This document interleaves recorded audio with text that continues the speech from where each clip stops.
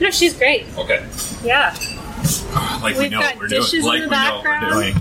You'd think we were at a restaurant right now. You guys produce music? Yeah. Music producing? No. We didn't know when we booked Definitely the meeting room not. that it was actually on the show floor. I thought it was going to be like a room upstairs, like with a door and a ceiling. Uh-huh. It's not. How do you say your last name, Danielle? Miele. So Miele. Miele? Yep. Okay.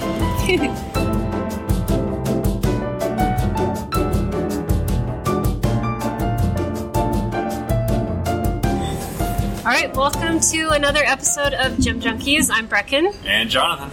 And we are here at the AGTA Gem Fair. You can probably hear in the background there's a lot going on. It actually sounds like we're in a kitchen, but yeah, it's they're cooking up gemstones. So there's lots of noise going on. But, yeah, and we're here with a very special guest. We're super excited. Danielle Miele. I got it? Yep. All right. From Gem Gossip. And I've been a big fan. I followed her on Instagram since I got Instagram, which was maybe like 2 years ago, because I'm late to the game at everything. Oh. But you started as a blog. Yes. 10 and a half years ago. 10 years ago. I started my Instagram in 2012. Wow. Yeah. She's a pro.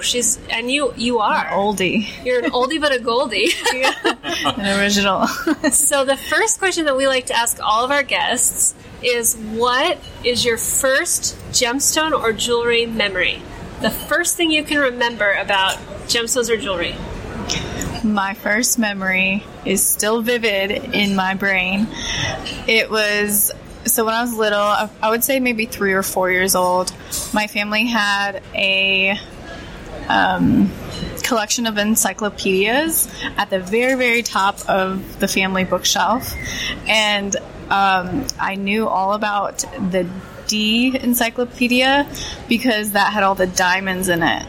And I would constantly ask my mom all the time to get out the mini ladder and get down the D encyclopedia so I could look at it. And I vividly remember looking at those pages. There's just like the Hope diamond was on the page, a picture of a diamond mine with miners and like a few rough diamonds. Mm-hmm. And then there was a page with all the cuts of diamonds, and I used to trace it with my fingers. And that was 3 and 4 years old. So like, just I had this with instinct and just natural draw to sparkly things. To sparkly things. Now, is your family in the gemstone or jewelry industry at all? No one. My mom doesn't even really wear jewelry. Really? She'll like sometimes maybe wear her wedding band and engagement ring, but super rare. How did you get involved? Like, you obviously went through high school, loved jewelry, gemstones as a young girl, but where did it go from there? I've always collected jewelry. My grandparents would go to Italy and bring home, a piece of gold for myself and my sisters, and we would get so excited when they came home from a trip because that meant we got to pick out a piece of jewelry to keep. So I have so many positive memories about jewelry growing up, and then it wasn't until high school, I bought a few pieces here and there. When I graduated high school, I got a strand of pearls. That was my gift for graduation. Classic. Very classic, timeless. And then I went to college, and I kind of fell off the jewelry track, so to speak. I would say, when you're a poor college student, you don't have money to buy jewelry and luxury goods. Yeah. Exactly. So, I would still constantly look online at jewelry, but I just never buy it or anything like that. And then, I graduated with a degree in teaching, and I did that for about 5 years. What grade? Well, I went to school for teaching, and that took 4 years, and then I did 1 year of substitute teaching. So I was like all over. Dude, I did a year of substitute teaching, and then I decided I didn't want to be a teacher. Exactly. It was the worst. I was like, ooh, no, this is not a good career choice for me. And if anyone knows me or I'm tiny. I'm like 5'1" on a good day. And I did middle school one day for a substitute class, and the kids were like making fun of me. And I was like, no, okay. I don't need to go back to this. Yeah, I felt like a student myself, and I was like, okay, I don't think I can do this. My specialty was third grade. I loved third grade, and I loved teaching cursive and I think multiplication. Third grade is where it's at. Yeah. Those are my most positive school memories. Me too. Third grade, my teacher, Mr. Hannawalt, who was a stud. He was a stud, you guys. I knew this in third grade. And he, you know, when you learn cursive, he would write my name Brecken, and I still sign my name like Mr. Hannawalt taught me to, because I love that man. I do. Mr. Hannawalt, if you're out there, I love you. He's listening, I can tell. He's listening, I'm sure. So anyway. Sorry, Mr. Hannawalt. Sorry. Yeah, tangent. You did too many heart emojis. So then from there you, substitute teaching, and then... And then, as a family, we decided to move, and we've lived in the same house for 23 years of my life, and my dad bought that house 2 days before I was born with like 30 credit cards. And wow. Yes, he did not want his firstborn daughter, to live in an apartment. So this house was like, that's all I ever known. Yeah. And we're a super close-knit family. And we all decided as a family to move down to Nashville. And we did. I didn't have a job lined up. I didn't have a car. I sold my car because I didn't want to drive it 11 hours by myself. No. That's not my scene. Really, we sold like 70% of all of our possessions and just wanted to start fresh. In Nashville. Why Nashville? Start a new life.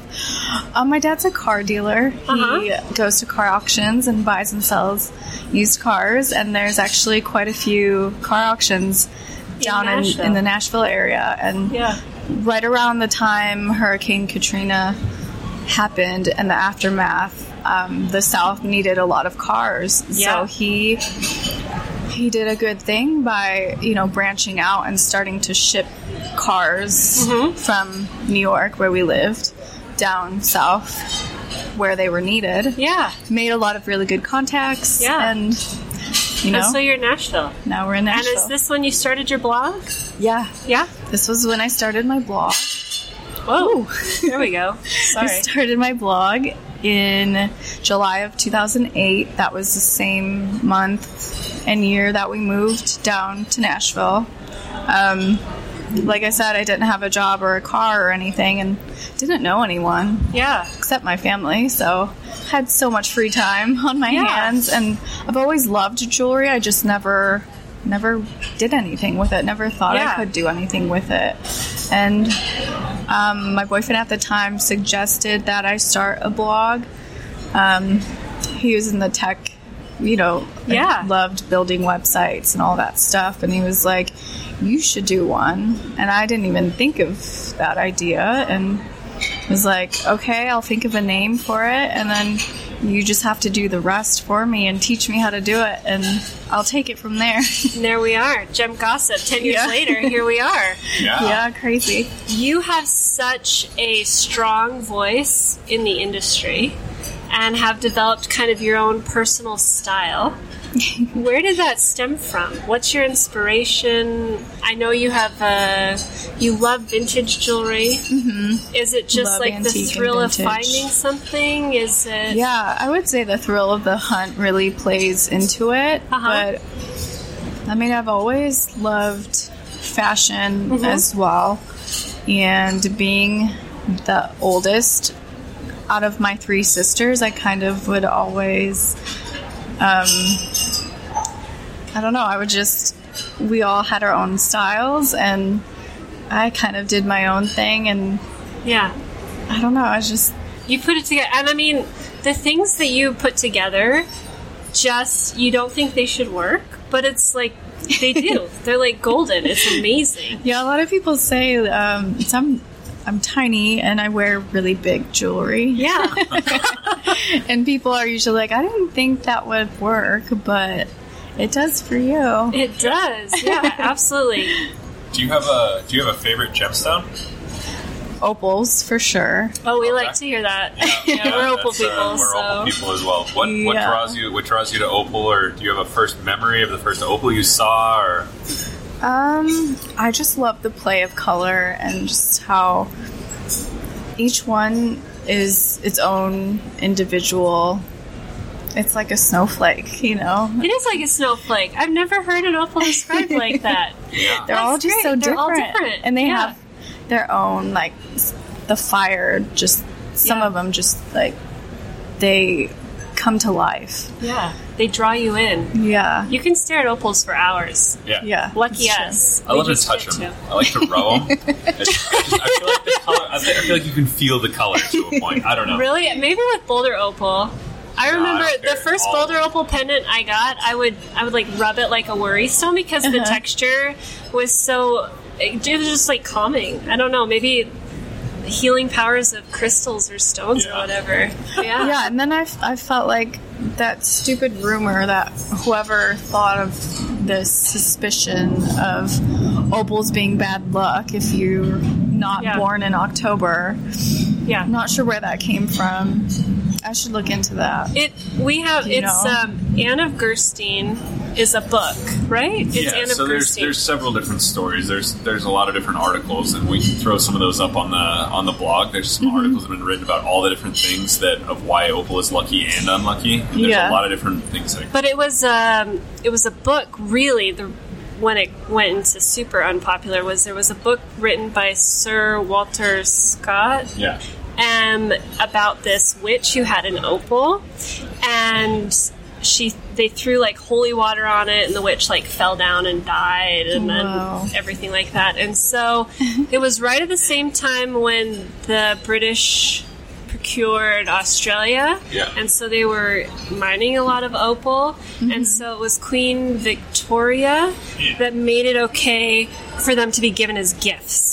Oh, wow. So it wasn't bad luck as long as it was given as a gift. Yeah. But, Oh, there's also this weird thing we found where, like, the ancient Greek believed that opals were made from, like, the eyeballs of small children. Well, and then there was the other thing, there were a lot of opals coming out of the ground, and jewelers weren't used to working with such a soft stone. Yeah. They would break them. And so rather than saying, it's my fault, and having the king, like, kill them, they would just say, it's the opal's fault. It was a terrible opal. Opals are bad luck. Yeah. So there's a lot of stuff that talks about that as well. But it happened, I mean, for centuries, opals were always super lucky. And then all of a sudden, when more were discovered, all the jewelers were like, hey, this is an unlucky stone because I keep breaking it. Yeah. Not because my skill is lacking, but because the stone keeps breaking. Yeah. But, so what's the future for gem gossip? Where do you see it? I don't know. I've always been the type of person just to kind of go with my gut. Yeah. And just whatever I'm feeling at the moment, I follow that. And it's worked out for me. You should do a jewelry line. That would be fun. You should. You should do like a gem gossip jewelry line. I'd love to see it. I released 5 rings actually back in like 2010, I want to say, or 2012. Before I had Instagram or any social media prowess. I did that for a couple of years. I mean, that was fun, but I really do. I love buying and selling vintage and antique jewelry. Yeah. I have, the Instagram shop Gem Gossip where I sell my finds. And that does really well, and I really like, I keep it going. Yeah, it's interesting to see the pieces that you curate and you pick to sell. Like, as far as vintage is concerned, is there something that you lean towards as far as a time period or a certain style, or just anything that jumps out at you? Mostly anything that jumps out to me, but I would say I love Victorian and I love Art Deco, and then a lot of rings. Yeah. Rings sell really well for me, and it's like my first love. So I do sell a lot of rings. I sell a lot of earrings too. Those are becoming more and more popular. Yeah, at least for me. People like the big hoops and 1970s, 1960s. It's kind of fun too. I love opals, and I love anything opaque, like turquoise, malachite, lapis, onyx. Do you have any tips? So, Jonathan and I went to Amsterdam. Oh, wow. And I know nothing about vintage or estate jewelry, but I was like, I'm here, I'm going to buy something old. All right. And so we just walk into the first jewelry store we see, which I know better. I know better than doing this. And they're in their little cases labeled Victorian rings. And so, of course, I go, I'm drawn to it. I look, I pick out one that has what I assume to be old rose cut, diamonds. It wasn't $1 million, so we bought it. Yeah. And then I get it home and I start looking at it, and I'm like, it's stamped 585.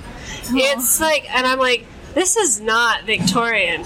And so I was like, and actually it was from your blog that I figured it out. I was like, it's one of the reproduction ones that they made in like the 60s, 70s. Yes. But I still love it for what it is, and it taught me a very valuable lesson. And it wasn't expensive. But is there anything that you can give, any like, I don't know, what, clue or indication that it is an actual vintage piece?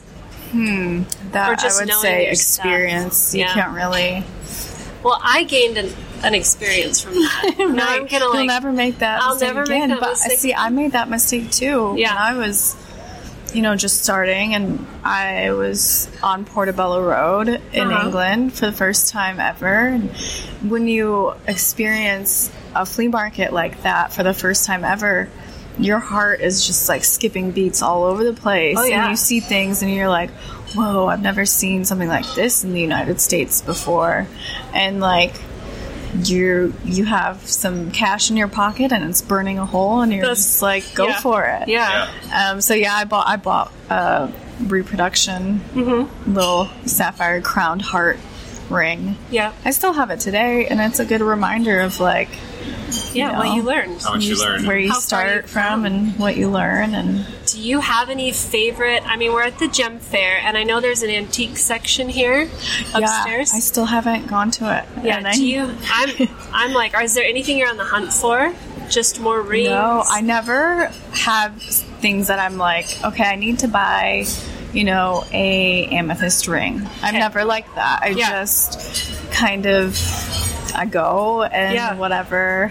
It's like whatever catches your eye. Yeah. That's what Frank always taught us is opportunity. You buy opportunity. So when you're out shopping and when we're out just like looking around. Especially in color. Because availability in color rotates and changes all the time. It's you never know what you're going to find. Yeah, exactly. So it's just all looking for the opportunity that's out there. So I just listen to my gut.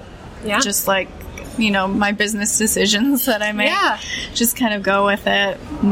My heart skips a beat a certain way, and I'm like, okay, this is the one. Yeah, I need it right now. I do that too. Like when we buy something good, I start getting like flushed. Yeah, I start like I have to take my coat off. Yeah, and, like okay, calm down for a second. There's definitely a high to it. I mean, there is. You get a high from buying.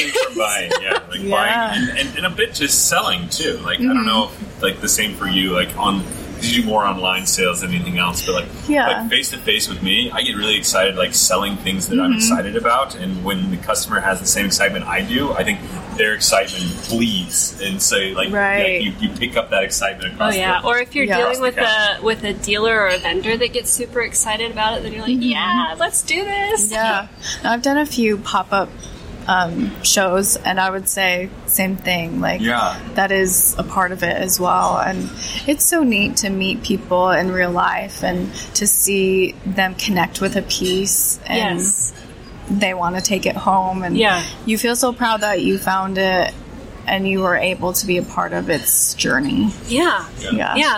It's a story. And jewelry is, so we're pretty big into family business and everything, and jewelry is family to me. And so when we can make a piece or produce a piece that gets to live on in someone's family and be special to them for the rest of their life, it just makes me so happy. And I think that's the best thing about jewelry. It's just, my favorite piece and one of my first memories is my grandmother's wedding ring, and I love it. Wow. And it's a 1950s orange blossom. It looks more like a cocktail ring than it does a wedding ring, but She had good taste. Yeah, she had good taste. My grandpa did too. Yeah. But I told my aunt, I said, I know you get this, but please let me scan it and make one for myself because this ring is like everything to me. And she's like, oh yeah, for sure, no problem. But yeah, family and everything. And you're pregnant. You're going to have a little boy here. Yes, having a little boy. When is he due? He's due at the end of May, and of course, an emerald baby. That's why you're in green today. Yeah, you're feeling the emerald vibes. Hopefully, yeah. He's due opening day of Vegas Jewelry Week. Of course. Oh no! So you're not going to be there. No, I won't. You won't be in Vegas. I will be having a child. Yeah, that'll be exciting. Yeah. So, any names picked out? Yes, actually. His name's going to be Anthony Gino. Oh, how wonderful. My dad is named Antonio, and we wanted to name him after my dad, and we actually revealed that to my dad during Christmas in a car. How sweet. And I actually have never seen my dad cry before, and he cried, and it was very... Dad's changed. Very moving. Yeah. It's my dad's way different now than he was, like, around my girl. Around the girls, he my melts. Dad is not the same guy that I was like, where did you come from? Yeah. So I'm so excited to have a son, but also even more excited to just see my parents become grandparents because they're over the moon, like, stoked. Yeah. It's so cool. Yeah, and ours travel with us when we go to Jem's shows, and Grandma watches them back in the hotel room. Yep. Yeah. It was terrible. We called her a couple minutes before the interview just to check in on her and see how she was doing. And Frank picks up the phone and she goes, well, Millie has to go to the bathroom and Livy just peed her pants, so I gotta go. And I was like, oh my god, I'm glad I'm not there, but I'm so sorry. But it's great. Yeah. I love kids. Yeah. They're fun. Same. So do you think, I mean, obviously you're going to share your love of gemstones and jewelry with them. You going to bring him to Tucson next year? I don't know. I don't know yet. He might be still too young. Yeah. But, I mean, my sister-in-law, she loves crystals and gems and that sort of thing. And she has 2 boys as well. And they love it. Oh, yeah. Too. And when they come over to my house and they see my crystal collection, they get so excited. And they're like, oh, my mama has this too. And they just get so excited. And it's so cute to see that. And, you know, I was so fascinated with gems and shiny things when I was younger that I think, you know, hopefully it'll be passed down. Yeah, he's pretty lucky too. I mean, think about it. Every kid loves shiny things, or just pick up rocks. Like my twins will go out in the backyard and build a little rock collection. Yeah, and they're a little spoiled because they can come to the office and they'll pick through like broken stones and stuff like that. But just to have like a mom that's in the business that has the rock collection, the gem collection, that's going to be super cool. All right, well. That's it. Yeah. Yeah. We want to thank you so much for joining us. Thank you. Pleasure. Yes, pleasure. You are probably one of the nicest people. Serious? No, I'm serious. Like one of the nicest people in the room. So we want to thank you guys for tuning into our Gem Junkies podcast again. If you want to know what we do in our real life, you can follow us at Parlay Gems on Instagram or Facebook. Check out Gem Gossip on Instagram. She's amazing. She's super cool. And I'm Brecken. And Jonathan. And we'll see you. No, we'll talk to you later. Bye. Bye. Bye.